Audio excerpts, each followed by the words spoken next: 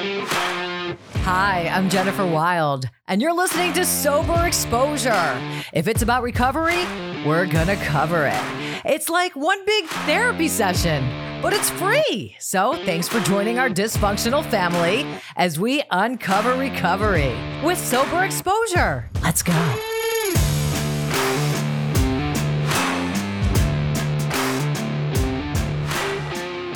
Welcome. It's Jennifer Wild, Sober Exposure. And I've been waiting for I think a month and a half for this one.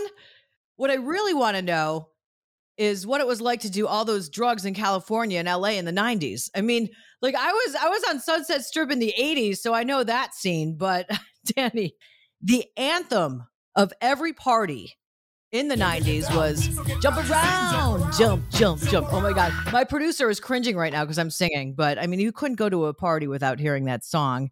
And so we've got Danny. We'd like to welcome Danny. How you doing? Great to be on your show. You said something about the 80s.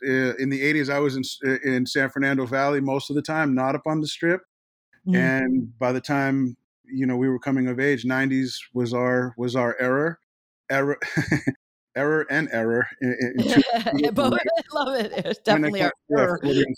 And I'm sure a completely different scene than the 80s hair metal stuff that I remember. Yeah. I don't know if you're friends with our good friend Jimmy Deanda from the Bullet Boys. And Jimmy was all about the 80s. So we were talking about the 80s, the hair bands, and how Eddie Van Halen was dodging Valerie to go screw some other chick, and it was awesome. And you have a whole different scene. I have a completely whole different scene, and some of it you could see on Kid 90, the Soleil documentary that you did for Hulu, which is fantastic. Dude, you don't even have to tell me, because way before we booked this interview, I saw the entire thing. It was like she was doing like a 9-step. And for those that don't know, we're talking about Punky Brewster. And let's talk about this documentary for a minute, because it was really awesome. First of all, how annoyed were you with her with that camera in the 90s? I'm glad you asked. It's a great question. It was a rare thing to have somebody with a camera ever present during a lot of your, formative years, or just right at the precipice of being. I went from like a normal kid or somewhat normal kid to, air quote celebrity or rap star kind of. It was all overnight.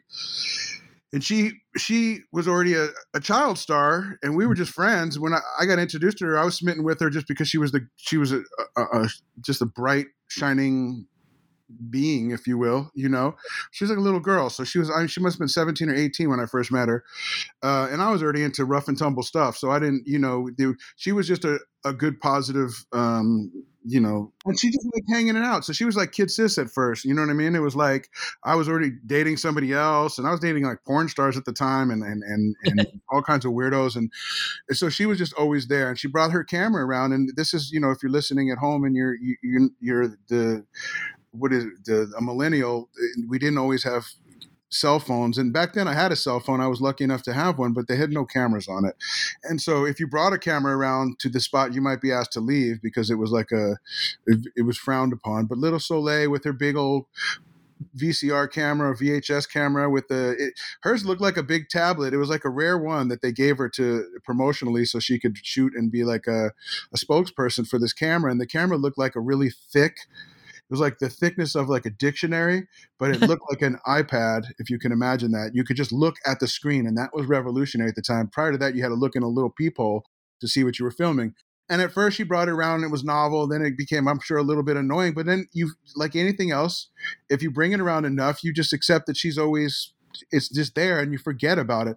And I think that's where the magic happens, when you start to forget about that it's there, and she captures those innocent or, organic moments. Now, that also is a double-edged sword, because when she told me 20 years later that she had captured all this stuff and she was planning to do a documentary, my heart skipped a beat. And it wasn't in a good way, because I was a fool back then, and I said stuff and did stuff and acted in ways that, looking back, if the stuff I remember makes me cringe. So I was like, oh no, this can't be good.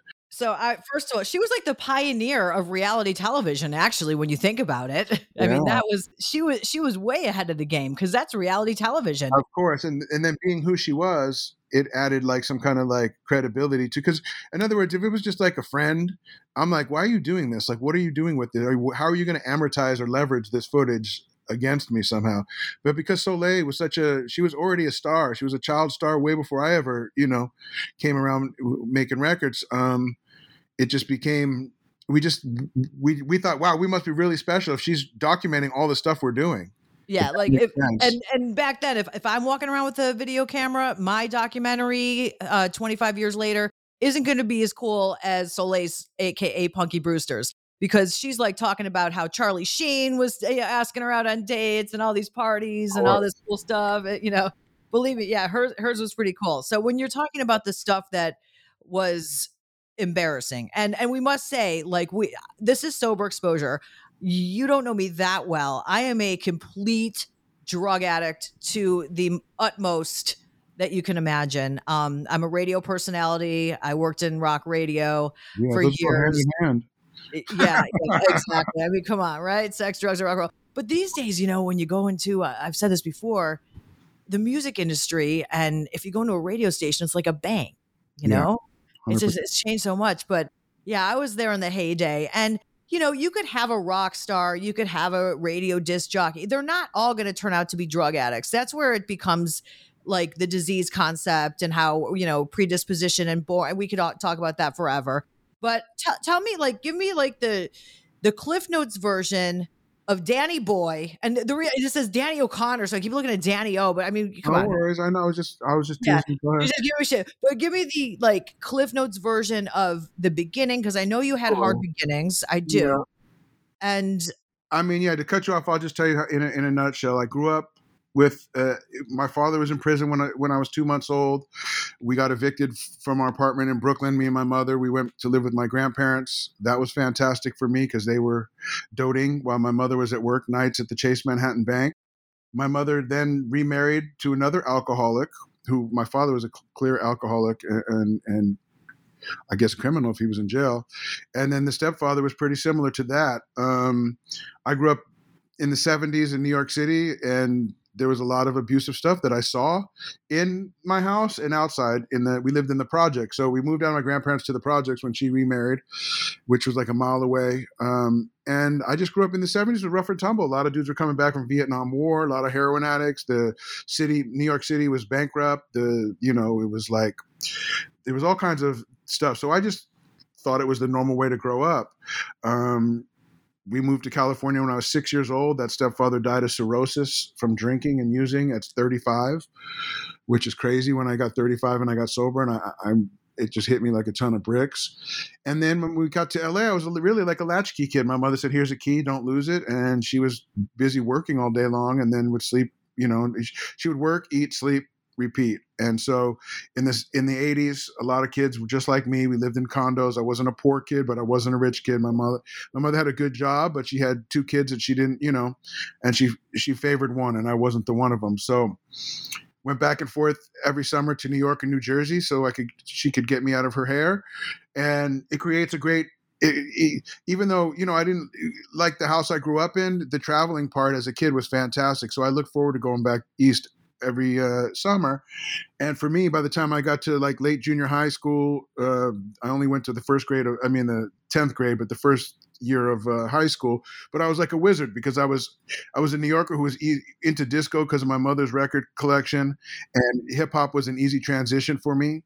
And I would bring back all of the stuff that I learned that summer about New York and hip hop and breakdancing and graffiti, and I would bring New York, everything I knew about surfing and skateboarding and our fashion. I mean, as soon as I get off the plane, kids knew I was from LA because I was wearing Vans and OP shorts and Lightning Bolt t-shirts. And so it was like a culture thing. The world was a lot bigger back then. There wasn't the internet. There wasn't cell phones. There wasn't, MTV was the only thing that you could kind of get a glimpse of, that stuff. And so all the while, and I didn't start drinking until I was about 15 years old. It was at nightclubs. They used to have teen nightclubs in LA County, and they were all the rage at the time. And what we did was drink in the parking lot and then go in. And I remember my first drink like it was yesterday because it changed two things about me fundamentally, and I know that by doing the work in the 12 steps and looking back. But at the time at 15, when I got that screwdriver in the parking lot, and I mixed a swig of vodka with a swig of orange juice, and then I went inside that nightclub, and it hit me that way that, you recall again, that I recall like yesterday. And what it did for me, it changed the way I was looking at people. For the first time in my life, I didn't think they were talking about me. I thought they were talking about me, if that makes sense. You know what I mean? Oh, Like, look at yeah. that guy. How cool is that guy? Yeah. And it also changed the way I was looking at myself. For the first time, my clothes felt like they were the right clothes, that they fit. I didn't have that pent up anxiety and that angst, and I could dance with girls, and I could talk to, girls, and I wasn't afraid to fight. And it loosened me up. And I remember thinking, man, why did I wait 15 years to discover this thing? Yeah. And then my next thought was like, I will never not feel like this, again. And I pursued that, as the book says, to the gates of death or insanity. Now, I'd like to qualify that by also telling you that drugs was never in the picture until the end of my, again, air quotes or hashtag career, as short as it was. I was a b-boy, and that in hip hop terms is a break boy. Or it's like when you're a hip hop, when you live and breathe and die hip hop, you're a b-boy. And there's two things you don't want to be in hip hop. One is a snitch, and two is a drug user. So if White Lines Don't Do It was like the hit song by, Curtis Blow, and no rappers were. The irony is that all these rappers were using Blow back in the days, but the funny part is they were singing against it. Yeah, that's what I was just going to ask you. I thought it was cool to be a. Well, I guess it was cool to smoke weed, and what was this like? That's the 90s though. In the 80s, you didn't see any of that, and you didn't see none of that. You saw, and this is the problem too, and this is the I faced this problem with not only it's not my sobriety, but my morals and my standards have completely 180'd because of sobriety, and I'll explain. But on the streets, we admire pimps, dealers, gangsters, criminals. Yeah. Those are all honorable things. When you do a 180 and you do the work and you get clean and you do your thing, I don't look at those as admirable characters or people that I want to emulate. Unfortunately, hip hop is based in large part by emulating Harlem drug dealers' fashion and styles of gangsters. And so as a kid, it just seemed fitting. My father was a gangster. My father died. He was murdered when I was 17. My stepfather was a tough guy. My mother loved the your proverbial street tough guy. So you just rolled right over like something that is so pertinent in your life about your father.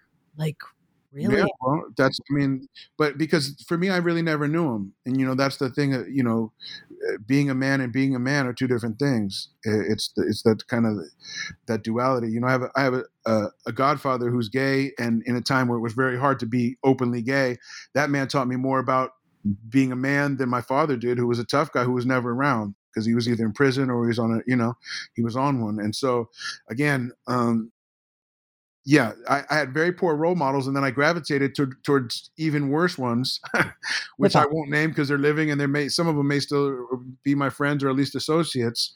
But you got to be careful who you choose as your role models. And growing up like every other red-blooded American kid, it may have started with my version of Marlon Brando's would have been the Mickey Rourke's and the Matt Dillons and the characters that they portrayed, whether it was Dallas Winston in The Outsiders or Mickey Rourke. We're going to talk about that too, babe. Oh, yeah. All of that kind of stuff. And, eventually what I'm getting to is, for me, and I don't know about for anybody else, but there are consequences and what is it called?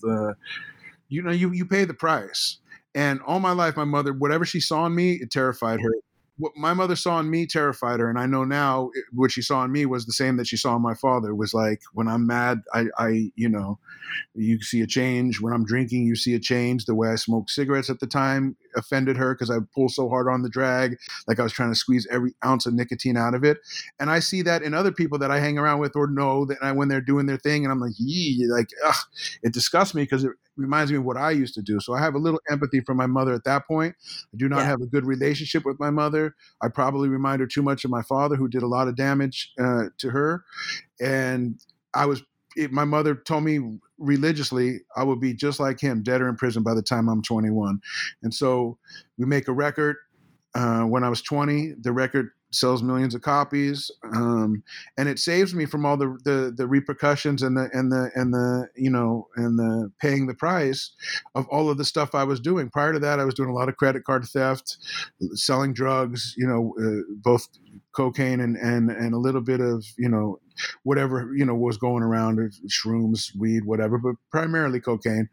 And then you pay a price for that stuff. I was in and out of jail at that point, and then the record hits, and it pulls me out of that. But it pulls me out of it for about 8 years, and then when the band breaks up and the bills are stacking up, and I have no other way to pay these bills, Everlast goes on to making another record and gets a Grammy and sells 1 million records, and our DJ is in Limp Bizkit now and is making more money than the three of us, and riding the new wave. I was on a downward spiral, and this is where drugs come into my story.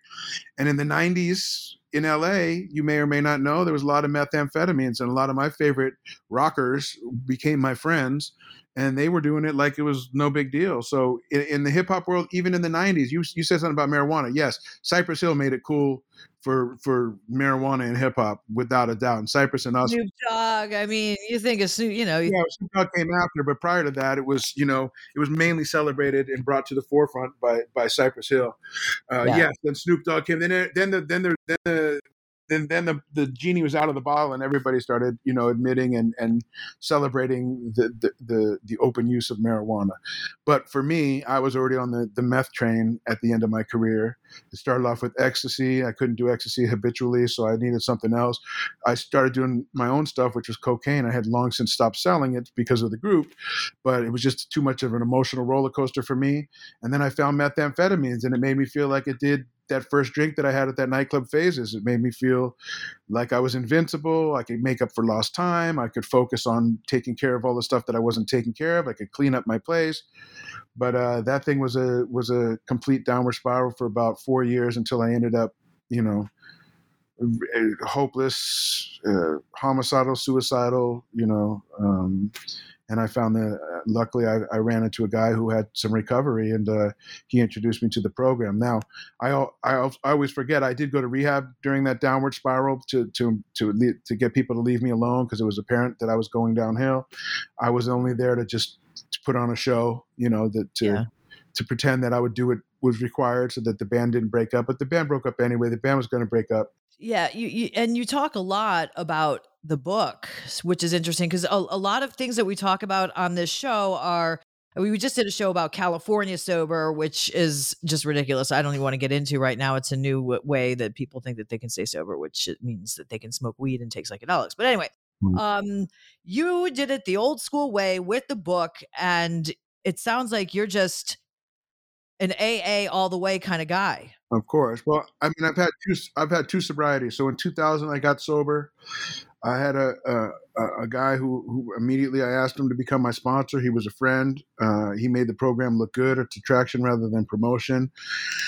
I went to my first meeting. I didn't know who spoke or what they said, but I do remember hearing laughter. I went back the second day, despite him not showing up, because he had to pick up somebody, a family member from something, and I was terrified to go by myself anywhere, even though I'm a 6'6" alpha male who, have punched my way through most of my problems prior to sobriety. I was terrified to go to a meeting alone. I don't know, stranger danger, whatever. But I went despite being scared, and that's sometimes the best thing I could ever do, is just do something, do the next indicated thing despite what my head tells me, because my head always tells me, nah, you don't have to go, fuck it, who cares, kick back, there'll always be another chance, and that's a lie for me. So I went the second time. Again, I don't know what they said, I don't know who spoke, but I remember hearing laughter, and it had been so long since I had heard anybody sincerely laugh. And, we laugh at the sickest stuff because we all relate to that stuff. And I just felt at home for the first time in my life. And within a month, I got a commitment. Within 3 months, they gave me the Treasury commitment, and I'm no thief, but I did feel great about them letting me count money and put it in an envelope and sign off on it and then give it to the treasurer, to the person who was a clubhouse sobriety, Radford Hall in the San Fernando Valley. And then at 6 months, they asked me to speak at a meeting. I could not believe it. I spoke. I was terrified to do it, even though I'd been on stage in front of thousands of people. Speaking in front of, 30 or 40 people was terrifying because it was intimate, and I would be up there telling my story and my truth. But I did it despite not wanting to do it. And it was fantastic. And I came out feeling 1,000 pounds lighter. And I just kept putting one foot in front of the other. And at a year, I'd done all my 12 steps. I felt like I was a fast track, AA. One a month was about as fast as I could go. I was sponsoring people. I was going to many meetings. And around year 1.5, I was employable again. And somebody messed up and gave me $500,000 to make a solo record. And I say they messed up because the record never came out. The record was cool, but it was at a label that just was, they were a management company turned label. And then the label didn't really pan out. But they paid me, and I started getting a little money in my pocket, was back in the studio. And by year 2, I was a little hip, slick, and sick. And I thought, shit, who needs to go to as many meetings as I'm going to? I kind of got the money back. I got a new car, got a new watch. People are starting to go, ooh, he's making a record again.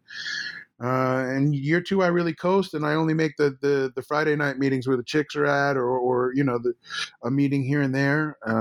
Anybody's asking me to sponsor them. I'm a referral system at this point. I'm telling them, I'm a little bit busy. You don't know who I am, but maybe my boy Tommy can do it for you, or Joey can do it for you. And I just wasn't. I was slowly backing out, and at year 3, I called my sponsor and I told him, you know what? I don't think it was that bad.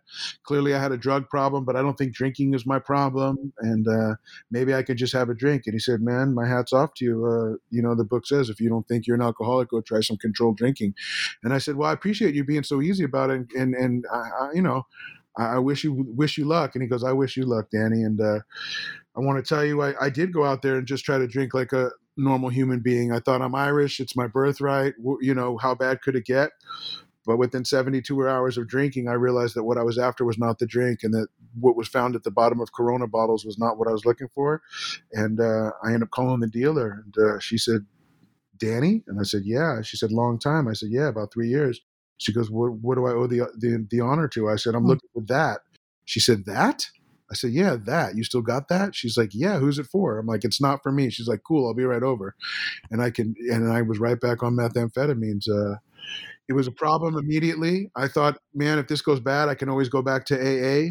Within 30 days, I was back in AA. Ooh, broke my anonymity, but I was back in the 12-step program. And I raised my hand as a newcomer, and it just didn't work. I threw the gift away, and I would get 6 days and then relapse. I'd get 5 days and relapse. I'd get 20 days and I'd relapse. And I just couldn't hear the message anymore. I was going in and out. And it was the worst time of my life. I spent another 2.5 years till I finally ended up with very little teeth in my mouth, living on somebody's couch in a warehouse on La Brea and Santa Monica.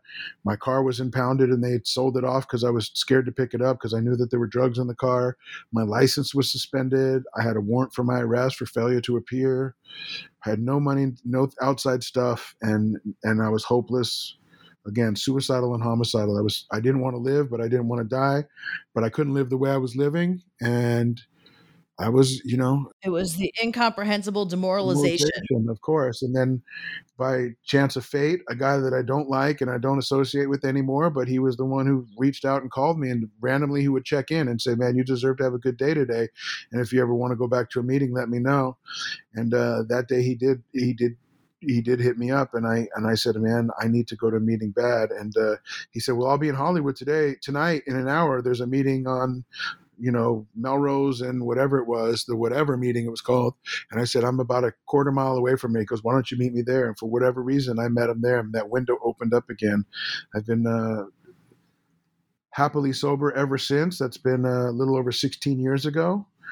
And your sobriety date's my ex-husband's birthday, April 15th, right? Yeah, tax day. God, yeah. Humor. I still got a tax debt from the 90s. You want to talk about the 90s? I could do a whole documentary about how to get in trouble with the IRS. Trust me. You said so many things that are so important. It's so typical. Addiction, alcoholism. We get our shit back. We get it back. We forget who we are. I'm a chronic relapser myself. Like, I've been trying to get this thing since I was 16 years old. I was a teenage alcoholic, drug addict, cocaine addict by 17. You name it, it's happened. Drug of choice, crack. I clean up well. I clean up fast. Yeah. And I forget. And just like you said, maybe I don't have to go to that meeting, or the Friday night meeting with the chicks, with the guys, the social meeting where you dress up and you just want to look cute or whatever. And then you forget who you are. Next thing you know, for me, I'll be maybe acting out in another drug of choice. And then the next thing you know, full blown. And it's like once you wake up, that friggin' devil and it shows its ugly head, there you are, 3.5 years later, out there, back where you were, homeless, feeling like a piece of shit, not able to get sober again. You pick up right where you left off, if not worse. They say you pick up where you left off, but I always pick up worse. Of course. We're worse. Well, but there's a whole chapter just, and it's called How It Works. It's fantastic. And nothing works better than working with others. And so I can tell you, if you're listening and you don't know what, the 12 steps are, when I got to the program, I saw the steps and the traditions and I thought, shit, those ain't for me. I'll tell you what, I got a ninth grade education and I thought, I'm not doing advanced anything. I just came here to just get the heat off and I'll take it one day at a time. And that's exactly what I did. The first time I did my steps, but I didn't live in the steps and I didn't practice them in all my affairs. This time when I came back to the program, it was explained to me, Danny, if all you get out of sobriety is sobriety, it better be enough because you're, like I said, you're hip, slick, and sick, and you like fast cars and expensive watches and all kinds of other stuff. And that is not what's in the promises. The promises are happy, joyous, and free. And I was beaten at that point I think what I'm trying to say is that when I first got sober the first time in 2000, I thought if I was just a good boy, that the universe or God would restore me to insanity, which was I'd get my old stuff back and my old life back. Yeah. What I secretly wanted was a band reunion and to be back on the top of the charts and have all of the big houses and big cars and Hollywood friends. And that's not how this works. You didn't want to change. No, of course. You wanted all the same shit. You wanted the same life. That was killing me anyway, of course. Yeah. And so that was a life that was using, right? Exactly. And so this time to my heart of heart, to a man, to God, I was like, look, I just want this to stop. I can't live like this anymore. All I wanted was some reprieve to have a calm heart and a calm head. And I swore that I would do whatever was asked of me and then some. And that's exactly what I've done. I've never done this program perfectly, the 12-step program, but the only step that you have to do perfect is willingness. That's step one. And I'm always willing, even despite what my head tells me, I'm always willing. But where the rubber meets the road for me is 10, 11, and 12. It's trust God, clean house, help others. And the helping of others has always been, it's easy to say, it's hard to do. Even, the more sober I get, the more I'm like, geez, do I really got time to do? But I always have to be the hand of sobriety when it's needed. And so I live in that. I start my day off with a gratitude list. I do a little quiet time in my mind. I'd like to tell you that I do 20 minutes of meditation. I do not. And I don't always do my gratitude list because it comes and it goes. I go on long runs of doing it every day and then it becomes annoying. But it's progress and not perfection. But I start off every morning with gratitude and I try to quiet my head down. And then I make a prayer for the day and I turn my will and my life over to the care of God as I understand it. And within a couple hours, I'll be back praying, God, please remove this anger, or please remove this idiot who's driving in front of me too slow. Don't they know I got places to be? The point is, I'm connected to a power greater than myself, and I believe that the program is designed to connect you to something greater than yourself that can stop you from drinking and using.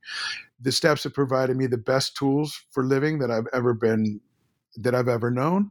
And I can assure anybody listening, when I first got to the 12-step program and into the rooms, the last thing I was going to do was those things. But somebody said to me, how well do you want to get, bro? And I was like, what do I got to do? And they're like, then you got to work this and you got to carry the message. So so far so good, 16 plus years. I've had a great run. And then I've had a terrible run. I was married in sobriety and I got divorced in sobriety. I was in businesses where I was partners in businesses. And then I've got thrown out of those businesses, and it cost me, a lot. I've had my heart broken. I've broken hearts. I've done things that I thought, I only did those when I was high. I've done stupid stuff in sobriety too, and I've had to make amends, and I've had to clean up my side of the street. So life's right. It's life on life's terms. I was just going to say, you're doing life on life's terms. That's a difference now. It's tough, but you know what? It's one day at a time. And you know what? I try to stay in the moment. I'm the kind of guy who wants to future trip and get all caught up into outside stuff, or I want to look back and go, God, if I just went left instead of right, if I just said that instead of this and that, it was explained to me, and I explain it to other people. If you're constantly in today or tomorrow, you're missing the beauty of today. I mean, in yesterday or tomorrow, you're missing right now. And so I try to just take it one day at a time. Sometimes it's 1 hour at a time. And right now the gratitude is what shows me I don't do without. I woke up this morning, I had a hot shower. I woke up in a safe environment. I woke up next to someone who loves me. I had hot coffee. I have internet, high-speed internet. I have $1 in my pocket. I mean, really, what are my complaints? And I couldn't say that when I first got sober 16 years ago. 16 years ago, I had no $1 in my pocket, no clean water running through the spot I was staying in, warrant for my arrest. It was a dangerous part of the neighborhood at that time, and people were always trying to break in the spot I was staying in. It was just,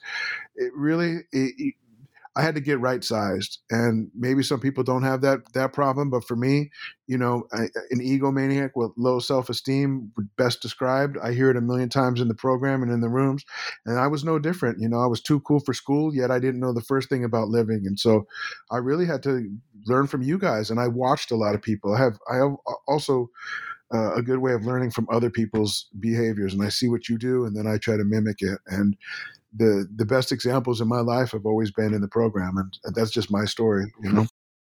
It's awesome, and it's obvious that you are really working your 12-step by helping people. Because me with this podcast, I ask a lot of people to come on the show, and it's the ones that are really walking the walk and doing the work that take the time to go on a podcast to help people. Not everybody wants to do that, and it is so. I struggle so much with that too, with the ego. It's like, being the person that I was when I was my heyday also was the 90s, Rock and Roll Hall of Fame city, Cleveland, run it rock, just biggest rock station in the country. Rock and Roll Hall of Fame was opening, breaking bands like Pearl Jam, interviewing everybody. Like, I thought I was the shit.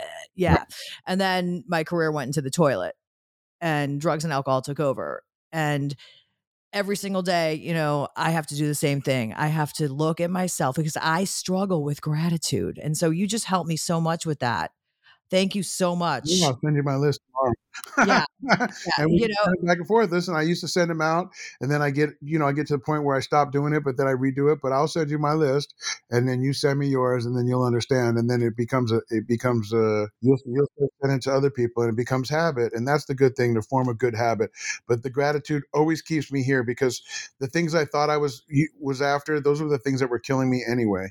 And the things that I got that I didn't even know existed, like I said, a calm heart, meaning like I'm not always stressed and panicked, a quiet mind. And I have to work on that every day. That doesn't just, they say, the fear of economic insecurities would leave you temporarily. I'm always have a healthy fear of homelessness. I live at the top of a historic hotel in Tulsa, Oklahoma, in Wade Phillips' old apartment, who was the founder of Phillips 66, the oil magnate. I mean, it was one of the richest dudes on the planet back in the day. I have a very nice, comfortable life. It's a long way from living in that warehouse with a couch and no, in an old warehouse, from a friend who even took pity on me and let me live there in the first place. But it's not the where I live that makes me anything. It's not the things I drive. I have nice things, but those they don't make me anymore. They used to be everything. And when I lost those things, I was nothing. You could take all those things from me. What I have is inside now. And that's the inside job. And the treasure chest in my heart and my soul, they collect experiences and not possessions. You know what I mean? It's bringing me to, because so when I was thinking Danny Boy and I saw the documentary and the Party Boy, first of all, I thought this went a whole different direction. I thought we were going to talk about like celebrities in the 90s, the club scene, and I thought it would be a lot of war stories. And the amount of recovery that you have in you, and you could tell that you did the work, is just astonishing. And I mean, you're going to help so many people today with this podcast, and I'm so grateful for that. Thank you so much. I see that with you too, as you were describing the Cleveland and the power station and all that stuff. Like alcoholics are like children or like pets. Like if a dog doesn't like somebody, I don't know that I trust the person. I look at them if the kids are, and alcoholics are the same way. You can't fool an alcoholic. So the higher you went and the stuff that you did make you way more relatable also to certain people. To other people, they won't, Same with me. People are like, if that Irish beer drinking, fighting hip hop dude can stay sober, maybe there's a chance for me. I mean, I made a career out of drinking and fighting, you know what I mean? And now it was stripped away from me. I felt like part of my heritage was ripped away. I can't go to Irish pubs. I can't, but the thing is, I'm not willing to throw my life and my serenity away for a pint of Guinness. It just, when I look at it with clarity, you know what I mean? And the greatest gift I got was the people that I surround myself that are sober and that are working the program. Every time I got a good idea, I run it by them, and they might go, "Yeah, let's really think about that." And then I know it's not as great as I thought it, and it keeps me out of trouble because I have a few people that I trust, and I run those thoughts by them. Because when I'm thinking, and I'm the judge and the jury, and I always give myself a pass, And so it's critical for me, and I think for anybody, if you have problems like that, is to find people that you look up to. Like I said, my old heroes were like Pete Rose, and you saw and Joe Namath and Mickey Mantle. And if you know anything about sports, they're all great, but they also have a really just they're flawed. And all the actors that I like, character defects. And I try to that's the old me. The new me is like it's the guy who comes and cuts our grass at the house. It's like I have a museum, and it's every people that are doing what they're doing, and then some. Hey, I can cut your grass at the museum after my daughter's soccer practice on Sunday. I won't charge you a penny. No, let me pay it. No, I just insist on doing it. I want to support your museum. I want to help. Those are the people that I look up to. The average dude who faces adversity and don't run to drugs and alcohol to cope, that they just do what the next indicated step is. I have a friend whose name I won't name. He has nothing to do with sobriety. He doesn't have a problem with drinking or using. He was a big 80s star, and he's not finding the work that he used to find. And he drives Uber now. And if you hear his voice, even if you'd never seen his face, you'd turn around and go, "Are you?" And he is that guy. And I said, "You're my hero." And he goes, "Oh, get out of here." I said, "Dude, when I was faced with your dilemma, when I went from like hip hop guy on MTV and on every radio station every 20 minutes to living in a warehouse, like I wasn't willing to do what I had to do to not be semi-homeless. I was running from that with a fervor." I said, "You have 2 kids, you had an acting career, now you've hit a dry spell, and you went and you drive Uber, and you didn't let that scare you." I said, "You are my fucking hero, bro. You will always be it's like making me want to cry right now. I haven't cried since Mickey died in Rocky, probably 1978, right? So that's a long time ago. But the truth is, because that's what men do. They go, "So what? Now what? Okay, I'm not getting acting work. I can do this temporarily and still get by and pay my bills." I was too better than that, but I wasn't better than that. I was worse than that because I was scared, embarrassed, and prideful. And you were an addict, and addicts don't think like that. We're selfish, self-centered. The holier than thou and cooler than, and all of that stuff is my problem. When I start to get too cool or too hip that's when I know I'm not doing the work. And it happens. It still happens. Again, we get a daily reprieve based on our spiritual maintenance. And this maintenance is the key. I've learned that maintenance is cheaper than repair. So I try not to run it into a wall anymore as I start to feel off my square and not doing it. I already know. When my girl goes, "When's the last time you were do you still do your meetings?" As soon as she's asking, I look at her like with daggers because I know what she's saying. She's saying, "You need a meeting." I know that. I know that question too. When was the last time you went to a meeting? Oh man, you're not in a good place when someone you love says she's not even in the program, but she knows when I'm starting to get a little, frazzled. And she's right. Nobody's ever said that to me and been wrong. You know what? And so I know when I'm doing the work, I get the relief. And so I got to do the work. It's great. I tell people all the time, I don't wish you had a drinking and using problem, but I wish you did at one point and had a program like, I wish everybody was doing the program that we were doing. The world would be a lot better place because it's very practical. He talks about alcohol once in the 12 steps.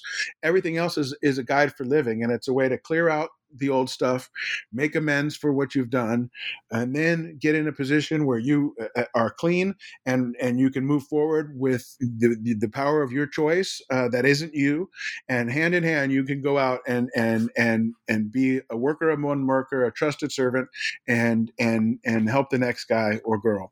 What a simple, beautiful concept. It is. That's why there's so many different 12-step programs for like everything that anybody could possibly have. There's a 12-step program these days, which is awesome. You were talking about your museum, and I got to tell you, okay, so I'm 51 years old, and I look damn good, babe. No, I'm just kidding. I'm 50.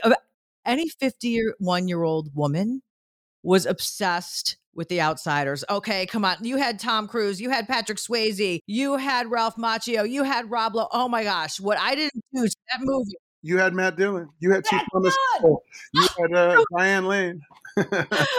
I mean, come on. What was it? Thomas Howell. He never made it that big, but Pony Boy, what was his name again? C. Thomas Howell. He's still doing his thing. You know what? Everybody had a different trajectory, and God bless C. Thomas Howell. He's been probably the number one supporter. Yes, nobody thought that the littlest guy in that movie, Tom Cruise, would be the biggest guy on the planet still. Right. But they've all had healthy careers. All of them had different, levels of success.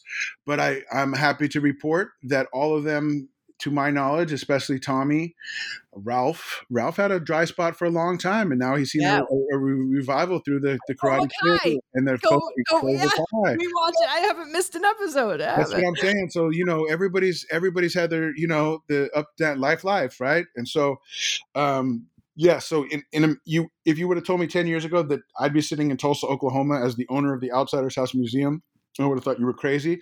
I saw the movie. I'm 52. I saw it when I was 13 or 14 on its theatrical release. Fell in love with it. I was a latchkey kid, like I said, which meant, I lived in condominiums, which had a lot of broken homes where they were going through divorce and mom would get a condo and take the kids and blah, blah, blah. So we ran around. We were middle class, like I said, but we felt disconnected. We didn't feel like, I felt personally like I was born into the wrong family. I didn't have love at home. So what does a guy like me go do, or anybody in that situation? They go, if they were smart or they were guided well, they would have found sports or some kind of positive activity. But what I found was gangs and cliques and crews and all of that stuff. But I did go try to replicate that family through Brotherhood. And that movie for me was always my favorite movie. After House of Pain broke up, it was about a decade of just, downward spiraling and trying to figure out what I was doing for a living. At the end of that, I put another group together called La Coca Nostra. And to make a long story short, all of the members of House of Pain decided to join that group. We were working out to it this morning, actually. Yeah, loved it. Awesome. Yeah. And so it was like a super group at that time. We had a couple bands that had broken up, and we put pieces of those bands together, and it was called La Coca Nostra. And that brought me on to Tulsa, Oklahoma in 2009. And on my time off here, we had 3 days off here. It just kept bothering me. Tulsa. Why does that sound so familiar? And I was like, oh my God, I think The Outsiders was filmed here. And I think the author wrote it about here. She was from here. So after digging around a little bit, going online, and there was very little information, I was able to get a cab to take me out to the drive-in from the movie, the Admiral Twin, which is still here. I found the park, which is Crutchfield Park. It's the park that Johnny comes to Pony's defense and stabs Bob and kills Bob the Soch for trying to drown his buddy. And then by finding the park, I found the house. And the house, it's a close, for me, I was 40-something years old, sober, and it was the closest to like a time machine that you could imagine. Tulsa, Oklahoma still looks like it did when they filmed here in some areas, and this area of North Tulsa completely is like the land that time forgot. So walking on the hollowed grounds of the drive-in, which looked exactly, nothing's changed. So you really, in my mind, I was walking around a set from 82 that hadn't been stricken in 2009. I just thought about this. This is kind of like a spiritual thing. I don't know if this is But you were a big fan of The Outsiders, and you grew up, in the way that you grew up and everything. And your band was called House of Pain. Is there any correlation to Yeah, that? who knows, right? I have a lot of houses in my thing. It'd be nice to, yeah. I'm going to tell you about another house after we're done with this, which is cool.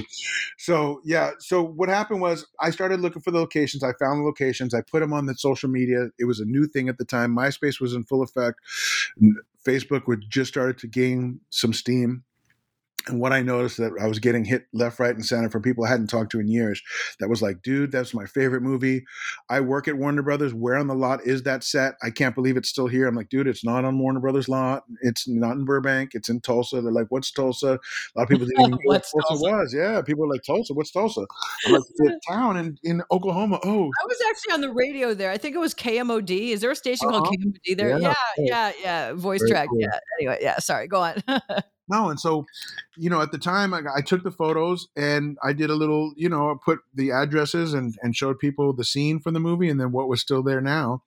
And I began a hobby of urban exploring. I used that bus. Like I said, I was highly caffeinated, newly sober, had a couple years, and I bought a new camera. And I thought this is the first time in my life that we've had Wi-Fi on a bus, a laptop, and Mm. smartphones. And I started going on that tour every time I get to a town, I try to Google like points of interest, in particular, pop culture ones. So when I went to Minneapolis, I went to Mary Tyler Moore's house, and I went to the mall where she throws her hat up in the opening of the sequence. When I went to Dallas, I went to the grassy knoll where JFK was shot, and I think I might have went to Mickey Mantle's gravesite. When I got to New York, I went to all kinds of different spots, from just, matching photos in front of CBGB's to the fire hydrant that led to the David Berkowitz, the son of Sam's arrest. And I started posting this all online, and it starts to get traction. And I start this urban exploring collective that's still going online called Delta Bravo Urban Exploration Team. And for the next 5 years, I find myself traveling a lot, and I'm always passing through Oklahoma. And every time I do, it was minimal. It was once a year. Sometimes it was 3 different times a year for various reasons. And I would always make a beeline to see this house. And after 5 years of seeing the Outsider's house, there were tenants in it. They were tearing it apart. Originally, when I found it, was for sale for 42 grand, which I couldn't believe. So in 2009, somebody buys it and does a fluff and buff. They get tenants in there, and the tenants just don't keep the house up nicely. But I still couldn't believe it was for 42 grand. But I had to walk away at that time, and because I just didn't know the first thing about Tulsa, Oklahoma, and I had no business buying the world's coolest greaser fort as a collectible. And so 5 years later, I noticed that they're tearing out most of that neighborhood. They're putting Habitat for Humanity houses, which are donated, and they're houses for people who wouldn't normally qualify for a traditional loan. They give them very good terms, and they build houses, and I love what they do. But I was not a fan if they were going to tear the Outsider's house down, and my gut told me they were going to tear the Outsider's house down because they were 1 block away. Every year I'd come, they would be another block and tearing everything out and building these houses. And so at year 5, I started to panic, and that my spidey sense went off, and so I started to dig around. And what we were able to do, me and a friend were able to find the owner, contact her, and through another friend, we said, listen, we know that the house is off market. We see it's being torn. It's about to get torn down if you don't do something with it. And it seems like your tenants are also tearing it from the inside down. She said, yes. The tenants are 8 months behind in rent. It was for sale for 42 grand. I won't take a penny less than 20. My buddy countered. He had never seen the movie, read the book, or could care less about this. It was actually a burden for him. He's my buddy, so but he has a lot of money. He's a wheeler and dealer. That's why I had him call on my behalf. He couldn't believe that there was a house on earth for 40 grand, much less the lady would settle for 20. 20. And that's half. I mean, Right, but being the hustler that he is, he said, "Ma'am, I've seen the house. It's atrocious. I wouldn't give you a penny more than 15 grand." Which she said, "Fine." She said, "Also, the lot next to it is included because you come out of nowhere. I don't have time to separate it, but I'll take 15 grand. You have to wait 30 days." And my buddy called me back. He said, "You bought the house." I said, "What?" I said, "I just asked you to call her." "What do you mean I bought it?" He said, "You bought the house. You wanted the house. I made a deal, 15 grand. I could not believe it.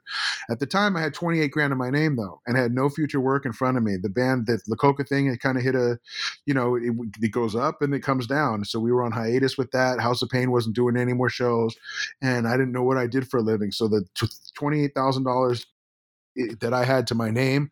I put 20 to get the keys to that house. I paid 5,000 for the tenants who were 8 months behind to move out, and I paid 15 for the house. When I got in the house, I realized that it was a fair deal.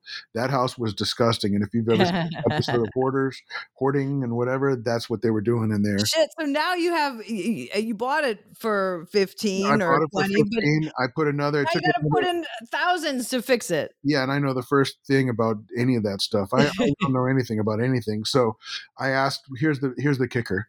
I panicked. I realized that this is no longer going to be my new home in Tulsa, Oklahoma, that happens to be the house from The Outsiders. I thought, I need help, and I need help bad. And if I'm going to ask for help, I have to give back, and I have to turn this into something like a museum. And so that's what I did. And I put a GoFundMe together, and it did well for a minute, and then it stalled out. I'll just give you the Cliff Notes. The author, Essie Hinton, who is alive and well, she's the number one donor to this project. She was happy that we were doing it and still happy that we did it. It took 3.5 years. Jack White, musician and entrepreneur, gave us $30,000. Heard of him. Are Billy we talking Idol, about the Jack White? yeah, Billy Idol, when he came to town, I went to see him because I don't want to say we're old friends, and we're associates. We've been in the room together and had conversations many a time. I'm number one fan as a kid. Still love Billy Idol. Always loved Billy Idol. I went to his show. My buddy who plays guitar with him, Billy Morrison, shout out to him. Billy said, "Mate, we're in Tulsa. Come on by." So I get there backstage, still doing the fundraising. I had been into the house at this point almost 2 years. I mean, it took 3 years and change to get this house up to snuff, and then to find the collection that we found. But I get to, right before Billy goes on, he goes, "Mate, how's the house going?" I said, "House? What house?" He said, "No, The Outsiders house." I said, "You know about The Outsiders house?" He said, "Yeah, I want to give you a little something too." I said, "So wait, you know about The Outsiders and you want to give me something?" He goes, "Mate, I'm not going to give you what Jack give you, but I give you a little something." And I was dying. I was cracking up because he even knew what Jack White gave me. That's awesome. Oh my God. Jack, and God bless. And I brought him shirts, and he wore the shirt on stage, which is a big feather in my cap because it ran in the news and all that stuff. And again, this thing has completely changed my life. I wished everything in life had worked out the way this project worked out. Because it just hits it's all due to the author, and I'll just give you again the Cliff Notes. The author is still alive. She's 74 years old. I can't believe she's still alive because that book's been around. I mean, they've been teaching that book in schools for years. I wouldn't read it. I just saw the movie so I could see the boys. But. Me too. Besides the boys, but I want to. So listen, she writes the book at 15 and a half. She writes it here at Will Rogers High School. She was failing English and got a D+ in creative writing.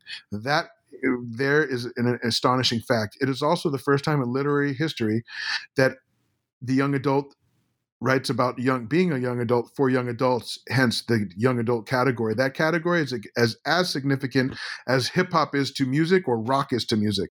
We can argue right now, me and you, about who's the first rock record because it's debatable. Are you calling Robert Johnson's the first rock if it's blues or is it hip hop? We can have the same debate, but we cannot have that debate when it comes to young adult literature because everybody knows the young adult literature category started off from Essie Hinton. And if they don't know, they should know.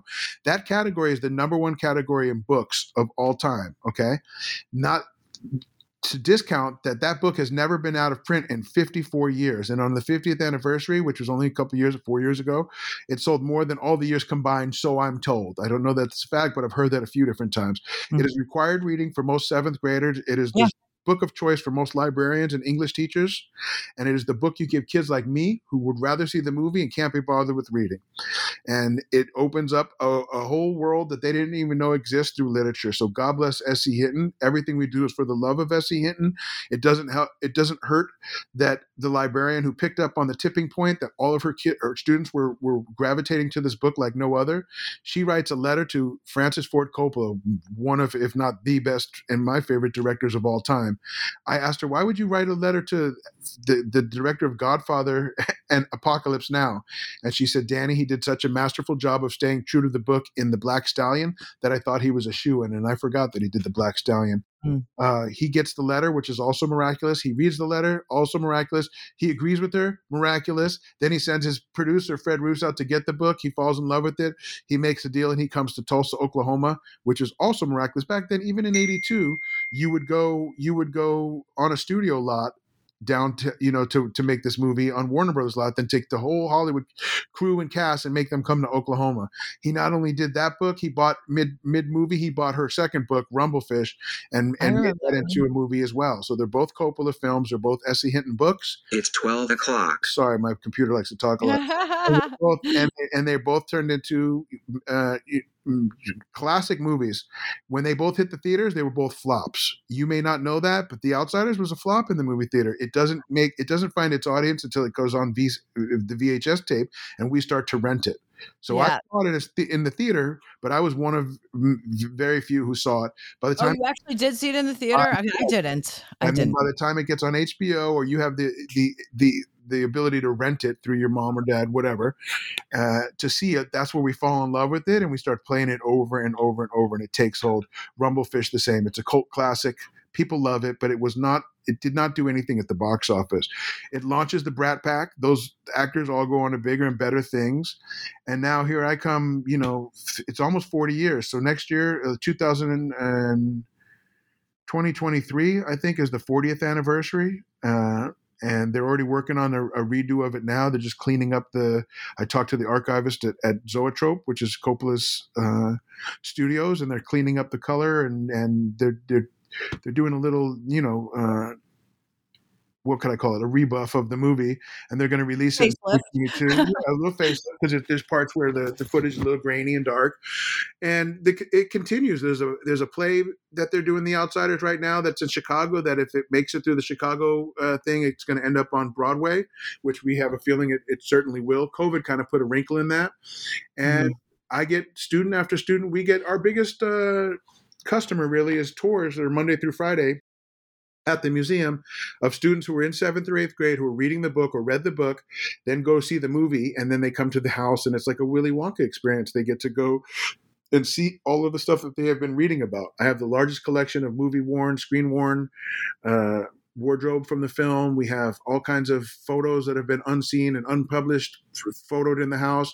The house looks just like it did in the movie. I was able to restore it and mimic all the stuff that you would have seen in the movie through faux finishing and painting and all kinds of, basically set building tricks.